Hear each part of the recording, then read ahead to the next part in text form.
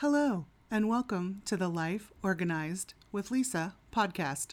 I'm Lisa Seeley, and organizing is my superpower. I'm a busy mom who has figured out how to do all the things and keep important things from falling through the cracks. And I'm here to give you tips, tricks, and practical advice about how to organize your entire life.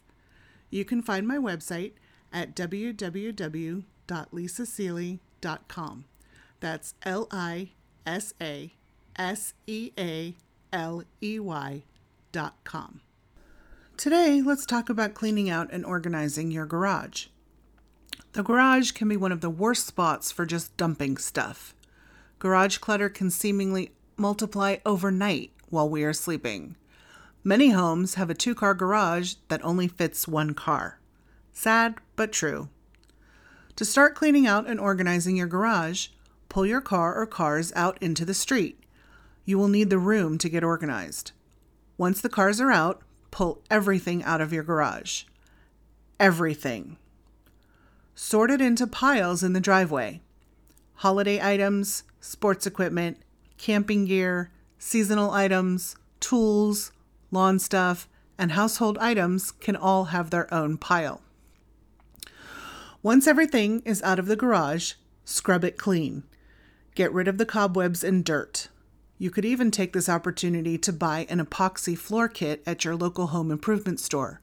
They aren't that expensive and look great. Now, while the paint is drying, turn your attention to those piles. Sort through each one. If you don't use it, donate it. If it's broken, toss it. Aim to reduce each pile at least by half. The household stuff could even go in the house. Next, dispose of any chemicals. Check with your local municipality or recycling center. Each will have their own rules. For example, many prefer that excess paint be soaked up with clumping-style kitty litter before disposal.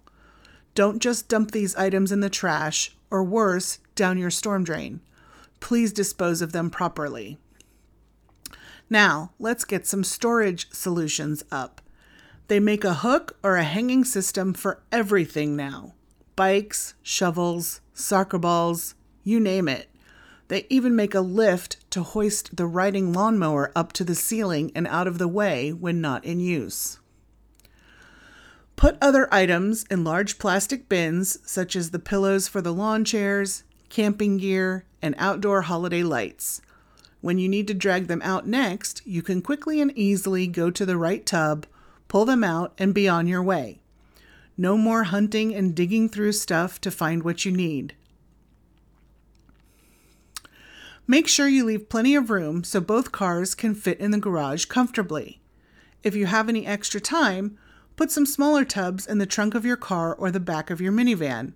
It will help contain all the beach gear and sporting stuff and prevent it from rolling around. When was the last time you cleaned out and organized your garage? Send an email to lisa@lisaseeley.com and let me know. That's it for this week. Thanks for listening. Until next time.